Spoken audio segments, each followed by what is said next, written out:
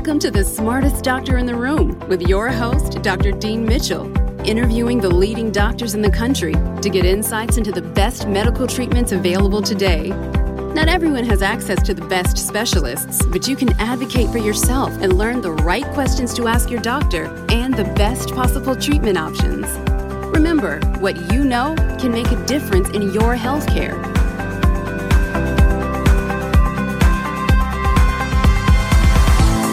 Welcome to The Smartest Doctor in the Room. I'm your host, Dr. Dean Mitchell. This podcast has been on the air 2.5 years with the focus on getting expert advice from top medical doctors and researchers around the country. Today, for the first time, I'm reaching out to someone who is not a physician, but who has developed a following as a leading advocate for patients suffering with thyroid disease. Her name is Mary Shomon, and she has published many popular books on thyroid disease and weight loss, including The Thyroid Diet and The Thyroid Diet Revolution, which is the book I have right here. I went over. I tell my patients all the time that in pursuit of medical knowledge, especially holistic and natural healing, that I will travel anywhere and I will listen to anyone that I believe has good ideas that make sense and that have scientific merit.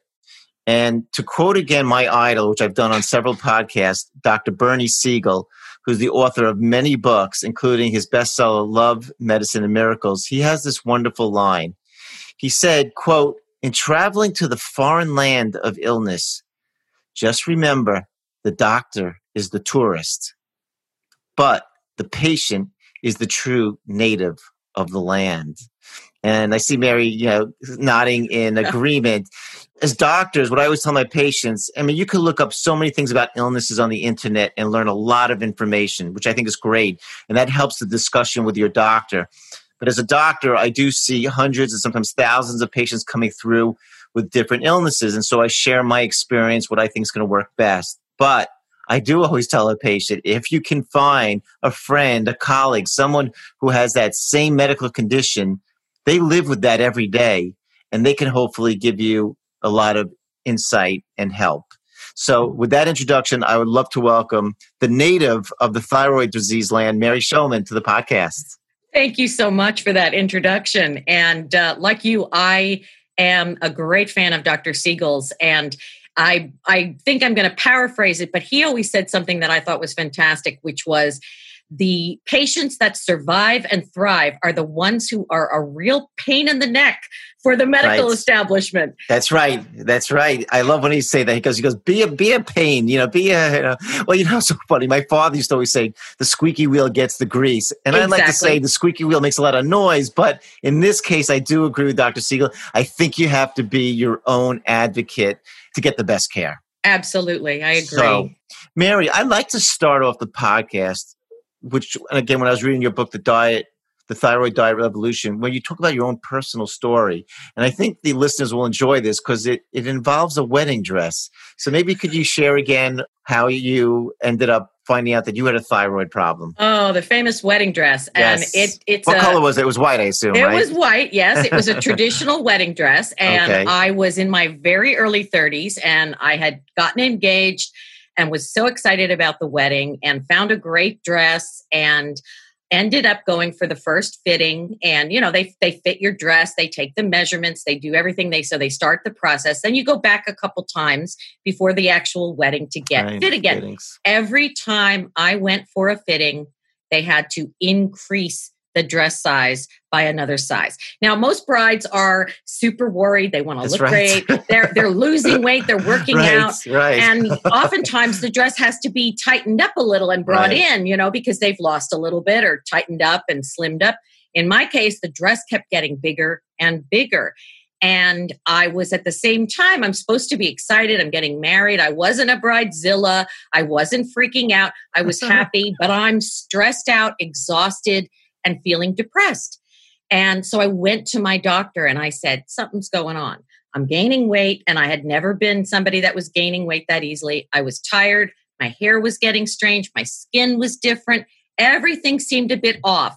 And that was the beginning of my journey into thyroid land. So wait, so he didn't think you were Bridezilla? No. He took you seriously. No, yeah. My That's doctor, good. actually, it was a woman, and she said to me, there's something going on. The first time she said, well, let's watch. And then about the second visit, I think about 2 months in up to this process, she said, I'm just going to run a thyroid test to see what's going on. And at this point, I don't even really know what a thyroid is. So I'm completely new to the topic. So she ran the thyroid test. And like so many patients, I got a phone call left on my voicemail. Oh, the doc found you had a thyroid problem. She called in a prescription, go get it filled or pick it up at the pharmacy. And I'm thinking everything's going to be back to normal. A couple of weeks, I'll be fine. It's like taking an aspirin or taking an antibiotic for an infection. 10 days, 2 weeks, I'll be normal again. Things will be great. So when she actually diagnosed you with I assume, an underactive thyroid, did she explain to you at that time certain things about what your blood test shows, let's say an elevated TSH? Were you in the normal range? No, she just said, go get some thyroid medicine? Yeah, I mean, at that point, this is in the early 90s, and my TSH was significantly elevated, so there wasn't. Was it out of the range? I'm just curious, because we're going to get into this. It was out of the 5-6 range, so it was pretty high. My TSH was about 16 or 17 when I was diagnosed. It was very high. So that was it was obvious hypothyroidism. So she said, yeah, you're hypothyroid, and go ahead and get the prescription filled. And it wasn't until about 3 or 4 months later when I went in for a follow-up and said, this isn't helping. Something's not working. I'm still feeling tired. I'm still gaining weight. I'm still feeling low and blue and brain foggy. And then she said, well, let's start thinking about what the numbers are and how to kind of delve into it. And then that's when I started to realize I'm going to have to do my own research. I'm going to have to learn. Out of curiosity, did she start you on Synthroid, like the basic? Yeah, I think it was just Levoxyl, just a levothyroxine. Yeah. Exactly. Okay. Exactly. And was your numbers not coming down or something? Or were your numbers coming down, but you just clinically weren't feeling better? I'm just always curious when I see patients, because sometimes your numbers could improve, but you don't feel better. And we'll talk about, I've seen cases like that. Right. In other cases, people's numbers don't improve. So that's another issue. She got me into the reference range. So I was probably about midpoint of the reference range, which most doctors would consider normal. Like a 2. Yeah.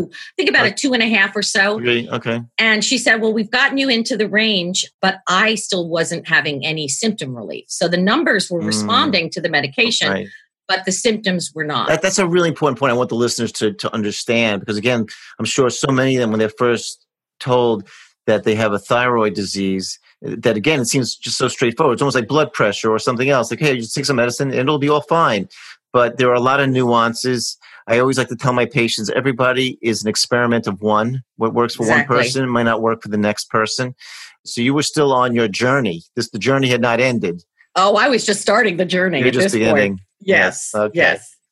Okay, we're going to probably get into more of your journey as I'm going to go through some questions. So you said something interesting and made me actually kind of smile when I was reading your book, that back in the day, thyroid, it was sort of like a dirty medical word. And what I mean by that is, like on TV or in comedy, they would joke about women who were portrayed as having, I have a glandular problem, right? Or thyroid problem, because again, they were trying to scoot around the word like, there's an issue of obesity. And I'm sure a lot of doctors had women that came into them and said, I can't lose weight. I'm doing everything I can, even if they are still eating the wrong foods. And the doctor's saying, okay, it could be a glandular problem. And I bet also there were for a while a lot of, quote, weight loss doctors that were prescribing a lot of thyroid medication to patients just to try to get them to lose weight. So I think that's where that all became associated with. But why did you bring that up? Why did you feel that thyroid was a dirty medical word? Well, because it's the butt of jokes. And as you mentioned, it's now become sort of the politically correct code that's used in advertising and comedy television shows and movies for describing someone as fat. They can't really say, oh my God, she's fat on a commercial. I've seen so many ads, everybody from Marriott hotels to Dairy Queen to the Seinfeld show. All these different television programs and advertisers have made allusions to thyroid when they're really trying to make a fat joke. Right. And I think part of the problem that you're talking about too is that we had this era in the sort of the Valley of the Dolls period of the 60s when there were some unscrupulous diet doctors who were handing out amphetamines and thyroid sort of hand in hand together for weight loss. Right. But it was a very small number of doctors. Right. Most doctors are not looking at thyroid medicine as a weight loss treatment. Right. But I think it got a bad rap in the broader medical world that people were looking for thyroid medication as a diet cure. And that's a myth that's pervaded the entire thyroid world still now, 40, 50 years later. Right. But it's also gotten a dirty word, I think, because thyroid is a condition that affects women primarily. It affects mostly women in their perimenopausal and menopausal years, for the most part, 40 plus. And it's associated with things like hair loss and weight gain and fatigue and depression. Right. Who wants to walk around with a big book while they're on the subway or out at the beach that says, my thyroid? Right. It feels embarrassing to a lot of women. So celebrities don't admit it as readily. There are celebrities who would rather tell you they have cancer than they have hypothyroidism. Interesting. Wow. Interesting. I know you mentioned that. You just brought up also a lot of the symptoms that I think the listeners should be on the lookout because they are very common symptoms. I mean, again, in my practice, and I just interviewed Dr. Jacob Teitelbaum about chronic fatigue syndrome, and I see a lot of that in my practice. But of course, a lot of these symptoms are seen in multiple illnesses, not just thyroid disease, or thyroid could be the cause. So as you mentioned, hair loss, which again really freaks out women, men as well. Sure. Fatigue, weakness. I think the other things that are a little more subtle, which sometimes doctors didn't always want to hear about, were poor concentration. Like they'll say to you, I just can't do the numbers and the math and the computations that I normally do. Constipation, which again, I'm always amazed how many patients, but especially women, who live with constipation for years, not realizing the medical issues with that whole microbiome discussion. Like, oh, that's just normal. I have to go to the counter and I have to use laxatives all the time. And I think the other thing are skin rashes. There are certain skin rashes that are sometimes be associated with thyroid and other related autoimmune diseases. So what did you do? What was your next step as far as diet, or what did you do to help yourself? Well, my next step was to become educated. And I sort of adopted a motto that I still have today, and one that I really try to encourage other patients to take on, which is that I am the CEO of this particular operation. I like that. And I need to bring in the best people for my particular organization. So my doctor was very open-minded and willing to learn, but she hadn't been dealing with that much hypothyroidism and Hashimoto's, et cetera. So she was willing to learn along with me. I dived in. I went online in the earliest days of the internet and started connecting with other thyroid patients to hear their stories. See, people forget, because I know I got involved in the internet in 1995. Right. It really was, gosh, it was in its infancy. I mean, that's the best way of putting it. And absolutely. Today I know anybody, even my mom, God bless her, she'll go and she'll Google any kind of aches or pains that she has, and she gives you a whole list of things, and becomes an immediate authority. But back in 1995, that wasn't so easy. Oh, and no. There was no Facebook groups. Exactly. I remember dialing into the National Library of Medicine and looking at DOS listings of articles trying to find things that I wanted to read. So it was quite an adventure, but I was able to connect with other patients and find out that I was not the only one who wasn't feeling well on. How did you connect with other patients then? Again, was there... Well, in those days, we had the Usenet support groups, which were these online forums that were very, very rudimentary, but you could post something and people could comment back to you. Wow. So it was an early chat room type of an approach. Wow. And we also, that was the early days of AOL. So AOL had some chat rooms as well devoted to thyroid. And I was able to start connecting with patients, connecting with practitioners, and then eventually started one of the first websites dedicated to thyroid disease back in 1995. Well, the reason I'm asking this too, because it's what's so interesting what I see in my practice, because I do see a lot of thyroid cases, because my wife and I, Dr. Ricky Mitchell, we do holistic medicine in New York, along with conventional medicine. And it's very interesting because I think also it depends, and that's why I was interested in you as such a leader among patients, that depends who they see. If a a patient sees sometimes, and not to really be critical, but sees an endocrinologist, they could have some of the symptoms you were describing. They could have a TSH of 4 or 5 and say, you know what, you're okay. This is not the problem. Whereas if they see a functional medicine doctor like myself, like Dr. Kent Holtorf out in California, or Dr. Teitelbaum in Hawaii, then they're saying, you know what, this should be treated. So that's why I was curious. And again, you were such an early proponent of being an advocate for yourself and for thyroid patients. What would you tell a friend now if they called up and said, Mary, I'm not feeling so great. I have fatigue. I have constipation. You know, she's sharing you intimate stuff. And I know I read your books and I got my thyroid test. My doctor just did a TSH. He didn't do the other ones, free T3, reverse T3, all that stuff that we look at. And it's like 4 or 5. What would you tell that friend to do?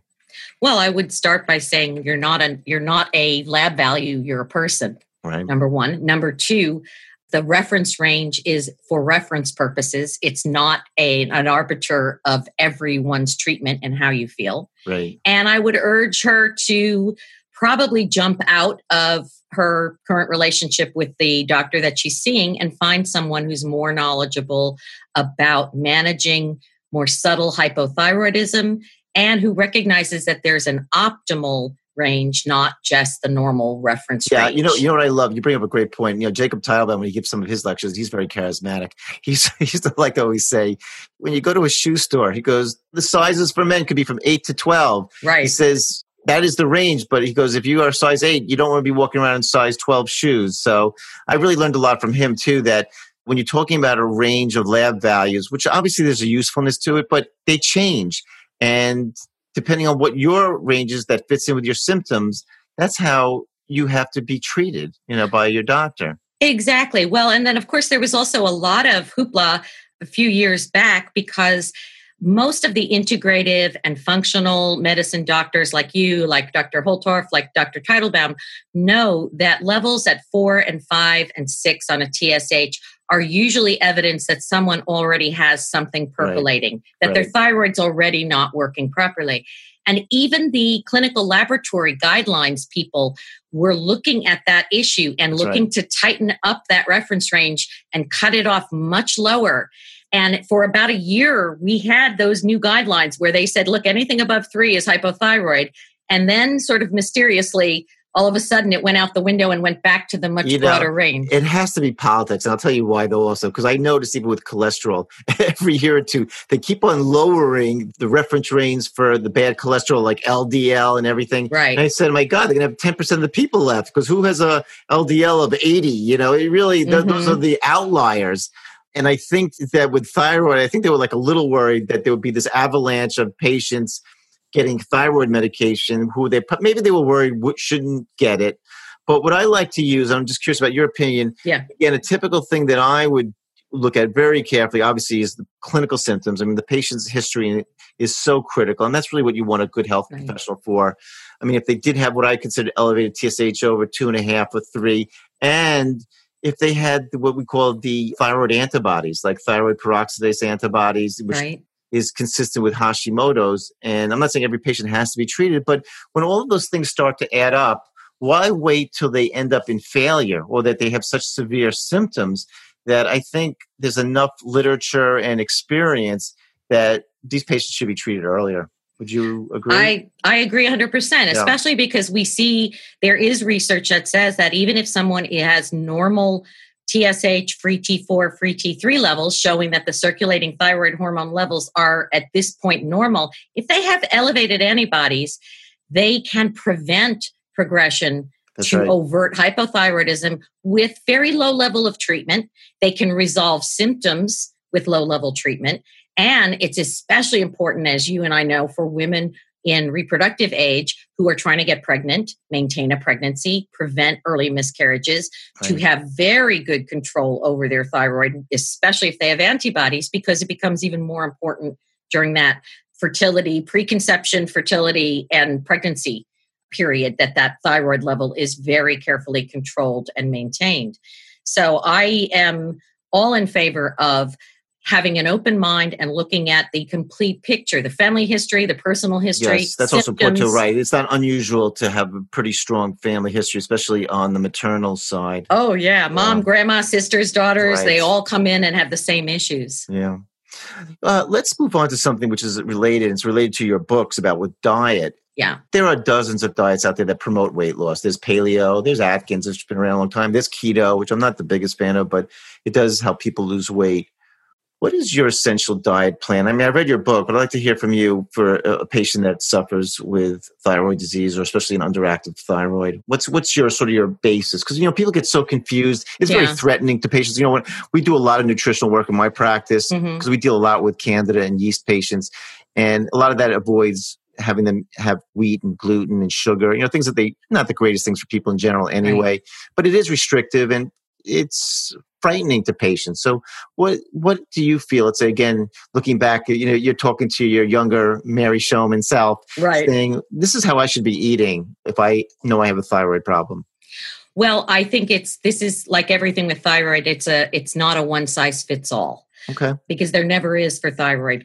There's no one set of rules that are going to work for everyone from the weight standpoint.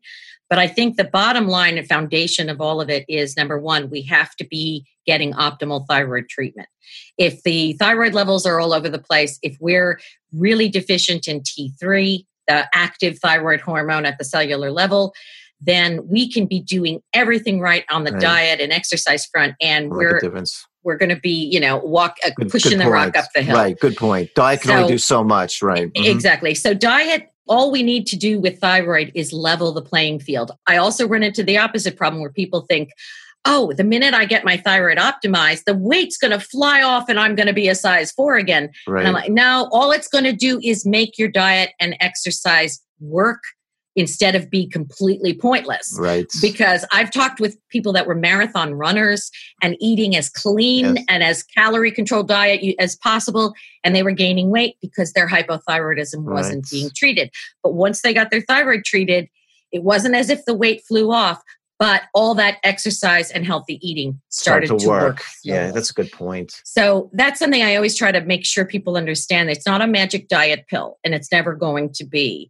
But when women, and especially women or men too, are struggling with their thyroid and are not able to lose weight, and they've gotten their thyroid fundamentally optimized, the other thing I always want them to look at are the other hormones, because as we know, the hormones really work in tandem. Absolutely. That's right. It's super important. So I want to look at the adrenals. I want to look at the blood sugar and insulin, the body's ability to handle that. And I also want to talk about the sex hormones, especially in women over 40, because that estrogen, progesterone shifts, testosterone shifts in men.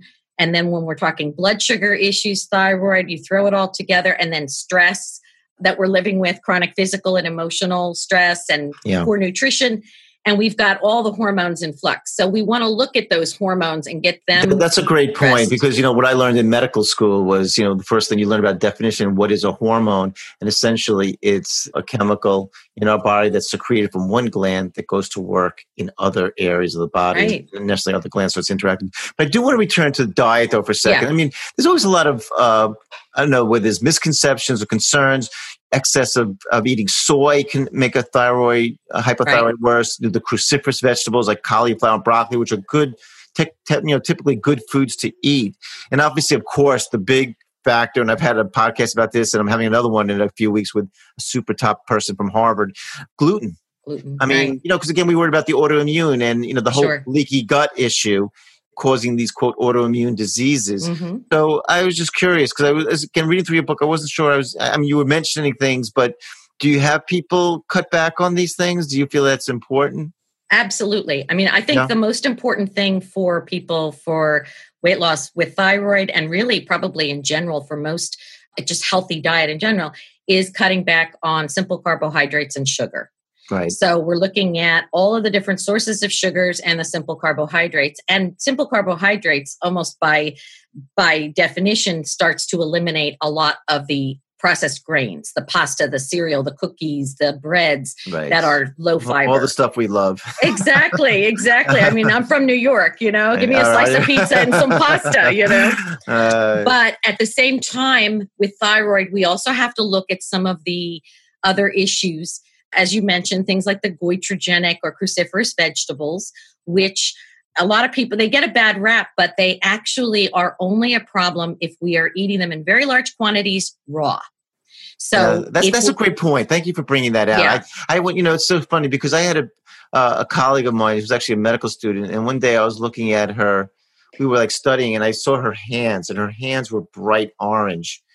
And I said, whoa, this is before I had all my medical knowledge. Mm-hmm. And she was getting tremendous amount of beta carotene in her skin. She was eating tons of raw carrots and tomatoes, which are all high in carotenoids. So I think, because again, broccoli and cauliflower, they're good foods. I mean, they have so many anti-cancer properties, whatever too, but I guess, the raw is an issue. And what about the soy? There are some people for a long time who, when milk was considered bad for people, and they went to soy milk and they drank a lot of that. Do you think there's an issue there? I mean, about the phytoestrogen effect type of thing? Or I do. Okay.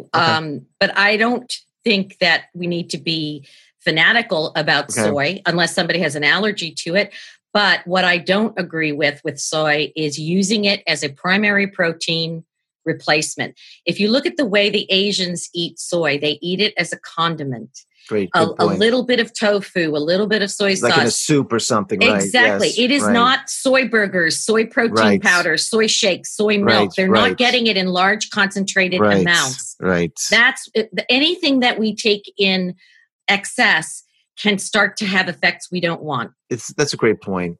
The moderation really is such a key. Well, and so with soy, because soy has the ability to interfere with the body's ability to absorb thyroid hormone, we have to be careful about that. So I know a lot of folks that are trying to lose weight, they've got a thyroid problem, and they go on these soy-based protein shake diets. They become vegetarian. Some of them are vegetarian, and they're hungry, and they're looking to... Exactly. And they're doing soy burgers and soy shakes and high concentrated forms of soy, and they end up gaining weight, and their thyroid goes through the roof with hypothyroidism, and they're trying to figure out what's going wrong.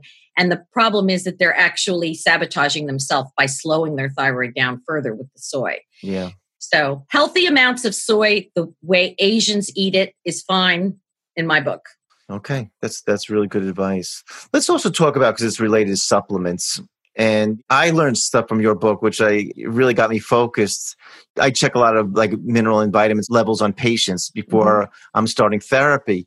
And, one of the things that I commonly see, especially in young women who are menstruating, is low iron stores, which is reflected as low ferritin levels. Right. I've talked about this on a prior podcast with Dr. Michael Auerbach, a hematologist from Maryland, because, again, these things can give women symptoms that they really suffer from. Not only can they be very tired because they can become anemic, but they could be tired just from having low ferritin levels and not actually being anemic, and especially hair loss, which a lot of them get really upset about. And then I really, again, it reminded me from reading your book how it affects the thyroid. Mm-hmm. Women have very low thyroids, like under 40 or even under 20. They could taking thyroid medication, but it's not really working properly. Right. Ferritin is really important. It's kind of, I always think of it sort of as like the motor oil in the car. It needs to be there for the whole hormone process to be working more smoothly. But one of the first and most common markers is that hair issue. Yes. And we see it in men too, but even more so in women. Yeah. And so I always urge women when they're dealing with hair, either hair shedding or hair loss or hair changes in the hair structure, get your doctor to check your ferritin levels. Right. And a lot of people will say, once I started supplementing with iron properly, it helped my hair, but my thyroid got much more regulated and I felt more energetic. Right. So it's one of those supplements. It's so simple to resolve and test for. So I always say, why not at least take a look at it and make sure that it's shored up? Again, this is a perfect example. The deceptive thing is that when a doctor gets a report on ferritin, they don't even typically, let's say your ferritin unless it's less than 20, they don't comment on it. Right. It's not considered out of range. Remember we were talking about range, but yes. Right. But a woman that's got maybe a ferritin of 25 or 30 or 16, I've seen that they don't flag it.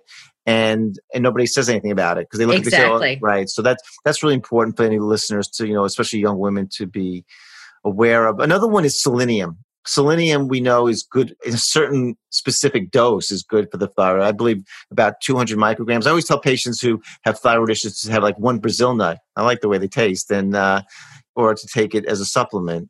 Sure. We can do that. 1 to 2 Brazil nuts, depending on their size, is going to deliver a safe dose of selenium daily, but not always a consistent dose because Brazil nuts do vary in size. Right. A lot of the guidelines suggest 200 to 400 micrograms max of selenium from all sources. So I always tell people, like, you got to look at your multivitamin, your prenatal, your thyroid supplement, all of the different places that might have selenium in them, because we don't want to go over 400 micrograms a day because then it can have some toxicity. Right. Great point. At the right dose, selenium, it helps with conversion of T4 to T3. Right. It helps with lowering thyroid antibodies and autoimmunity in the thyroid gland in general. Right. And there's some evidence that it helps with other autoimmune reactions and may help with inflammation in some other parts of the body. So selenium is a super important mineral, but we need to make sure we don't overdo it. This is not one where more is better. We need just the right amount. Great point. Yes, that's so important. I think that's what people really have to, and that's why they have to work with somebody who knows what they're doing. What about also, you mentioned about iodoral, and this was interesting to me because iodine, which again is quite often overlooked as important in managing patients with thyroid disease. And even the testing is a little bit suspect. I think you mentioned in your book about a urinary clearance test. Because I typically order a lab test, and now it got me rethinking it. Is that supposed to be a little bit better, when you check it in the urine? Yeah, the urinary clearance test has you taking a loading dose of iodine the night before, and then you're capturing all of your urine for a certain period, 12 hours, 24-hour period. And they're looking at how much of that iodine is being absorbed by the body and how much is being excreted in the urine to get a fairly good picture of your iodine, whether you're iodine replete. Do you have enough iodine in your system? Because that's very rare not to have. I mean, I think it was in the Midwest, they used to not have that enough in the water or something. I mean, because it's pretty uncommon. I mean, I know you're in Maryland, I'm in New York. You don't really, people shouldn't really be having iodine deficiency unless they're really also trying to really avoid salt, which salt gets in a lot of things. What we're seeing, interestingly, the Goiter Belt area, the area in the Midwest that was never covered by ocean, is the area with the lowest iodine content in the soil. So that's the area with the highest incidence of iodine deficiency. The coastal areas that were once covered by ocean tend to have more iodine in the soil, so we get it more in our vegetables and fruits. But people are avoiding iodized salt. Our foods and minerals are being grown in soil that's less and less nutrient-based. And so we're actually starting to see, I saw some studies recently, about 25% of women of childbearing age in their reproductive years are actually showing evidence of iodine deficiency during conception period, pregnancy, and postpartum. And that is a point when the mother's iodine status is absolutely crucial, not only for a healthy pregnancy, but for a healthy baby. So it's coming back. We're avoiding iodized salt. We're avoiding processed foods, which are all good things, but we need to then make sure we're not giving ourselves a borderline deficiency in iodine at the same time. What about also MCT oil? I mean, that got a lot of press the last few years. I'm blanking bulletproof. Bulletproof. Yes. How can I forget that name? Right. Yes. The bulletproof. Put that bulletproof coffee. Coffee. Put it in this. Right. And then, I actually discussed this with some other people on the podcast in the past, because I know, like, also Dr. Mike Roizen, who I respect a lot at the Cleveland Clinic, not a big fan of the coconut oils and all that stuff too, but some people are. What's your take on? I think with the coconut oils, the MCTs, the monolauric acid supplements as well kind of fit into that same family in some ways. This is one of those where it's not a smoking gun fix for everything. I've heard some sort of truly out there holistic folks claim, you can just go off your thyroid medicine and take coconut oil and that'll cure your thyroid. Right. Not so, not going to happen. At the same time, I've also heard other doctors say, coconut oil is dangerous for you. And that's not the case either. The problem I think a lot of people had, and I've seen it with thyroid patients that I've coached with as well, is somebody told them, take a couple tablespoons of coconut oil every day. It'll help your thyroid. But they didn't do it in replacement of other fats.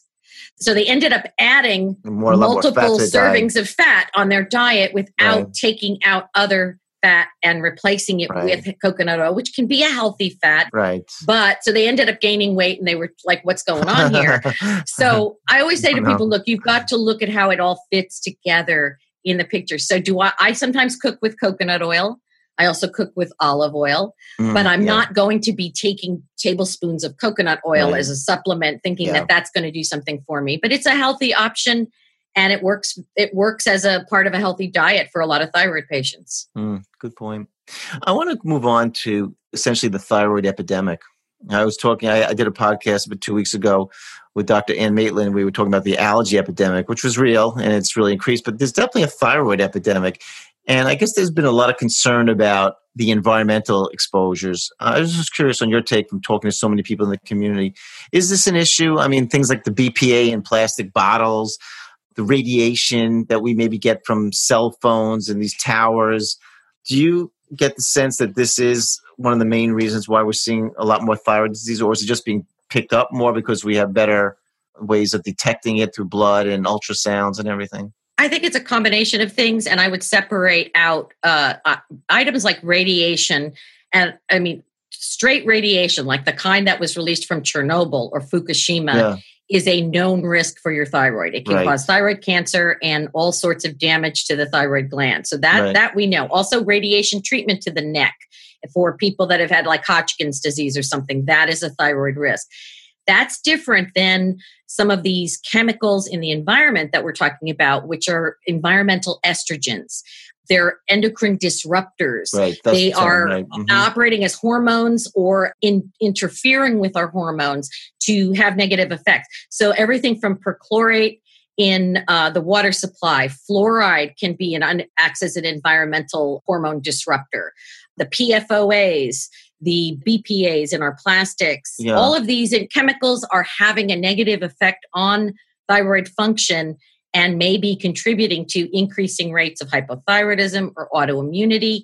And the radiation issue, and that's a part, I don't know whether I would tie cell phones and 5Gs and things like that into thyroid. I think that's a stretch. Okay, I was just showing the community if you're hearing that, because it's interesting. Yeah. Because sometimes, again, and that's why I'm reaching out to you. I mean, obviously I could speak to some doctors, about thyroid thing. But again, being an advocate, a coach, you're probably, again, you're the native of the land. You're hearing what's going on out there. And sometimes, in medicine, that's when it comes to our doctor's attention. When people say, we're hearing this, we're seeing in these areas where people, have to rely on these things, or they live in a certain area where we're seeing a lot more thyroid disease. That just doesn't make sense. Like when you brought up a great point, like the Midwest, I forgot, again, because there's no oceans or anything there, that you don't get the iodine from the sea. And that's why people used to develop the goiters, they look like a big bulging neck.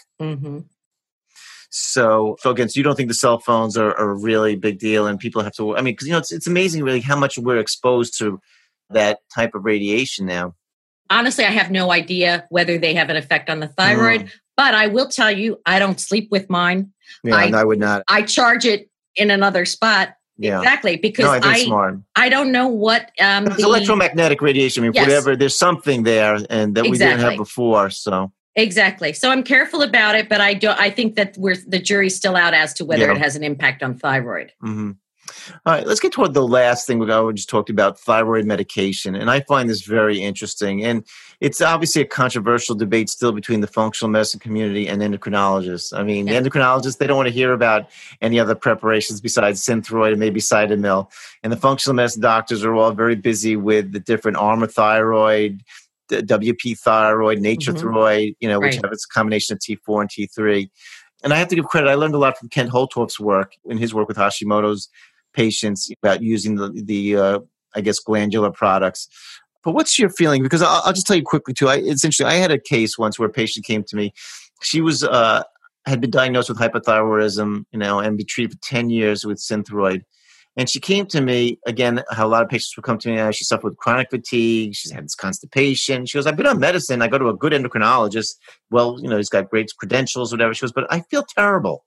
So I said, well, and I saw that she had the Hashimoto's antibodies. I says, well, why don't we try a different preparation just to see how you do? Mm-hmm. And I looked at the equivalent change, and we switched her to, I think it was Nature Thyroid at the time. And like within 2-3 weeks, she goes, I feel 95% better.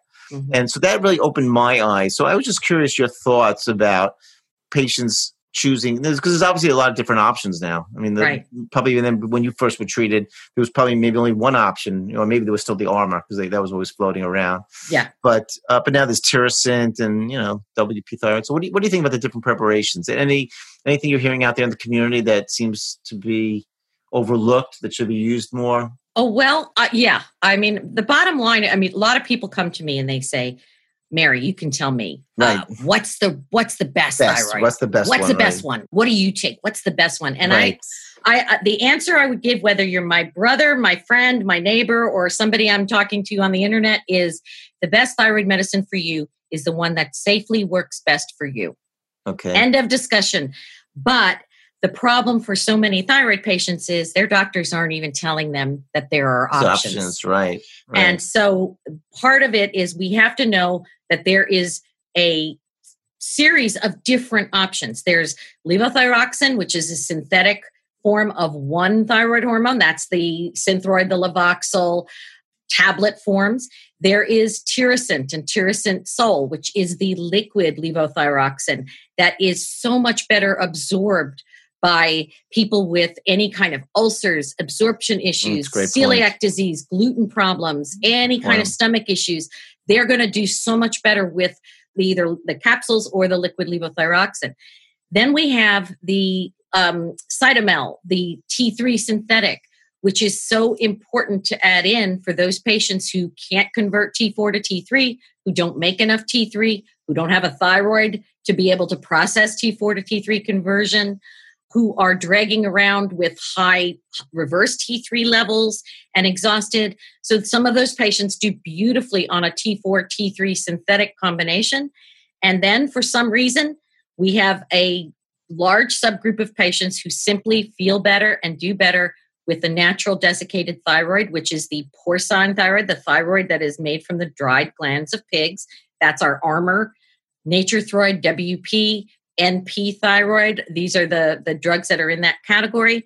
And they have been around for over 120 years being used safely. Right. They've gotten a bum rap from the endocrinologist world, a lot of politics. But they're very effective for a subset of patients. Yeah, it's interesting because Kent Holter, I believe in one of the lectures I saw he gave, really felt also a lot of patients with Hashimoto's or the autoimmune, he felt a lot of them have trouble converting T4 to T3. Yes. And so he'll use that first line in those kind of patients. So I found that interesting. Exactly. Yeah. Well, and there's a really interesting doctor, Dr.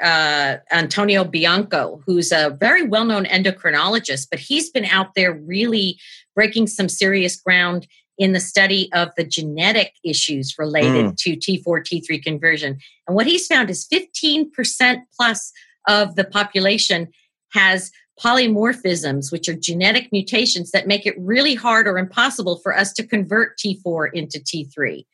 And the example that I always give to people when I'm trying to explain it is T4 is like a box of dry cake mix.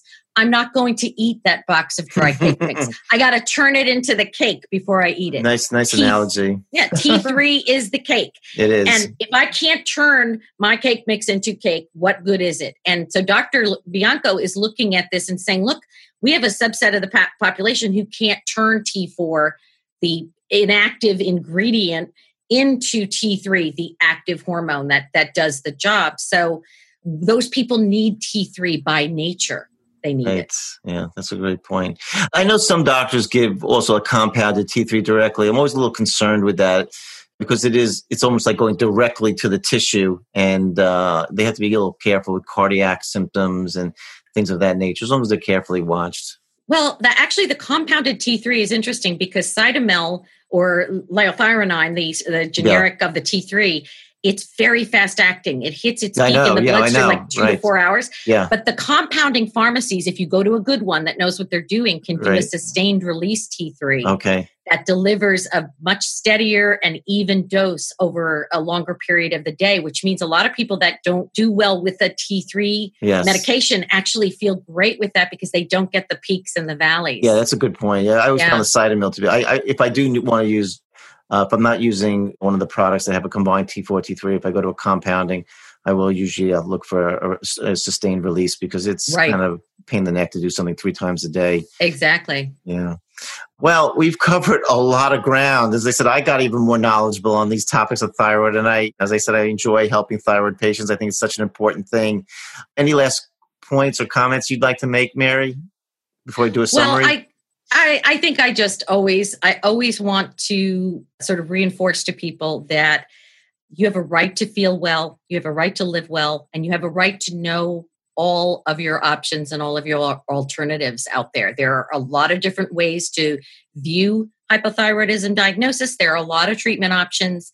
And simply because your doctor says there's nothing else I can do for you is not a reason to give up and think that you're never going to be able to feel well. You need to look outside the box a bit, talk to doctors like you, like the docs we're talking about, Dr. Teitelbaum, Dr. Holtorf. There are doctors all around the country that are embracing a new view and a new way of looking at the thyroid and hormone balance. And so I want people to take control of their health situation and be CEO of their own organization. I love that. I love that business analogy. That is great. You had a lot of good analogies with the bit. You went from baking to CEO to, you covered it all. So I'm just going to give a little bit of a summary, even though I think it was pretty super clear cut. But thyroid disease is very prevalent and it's frequently underdiagnosed. So make sure that you have a doctor that's experienced and is going to work with you in treating your thyroid disease.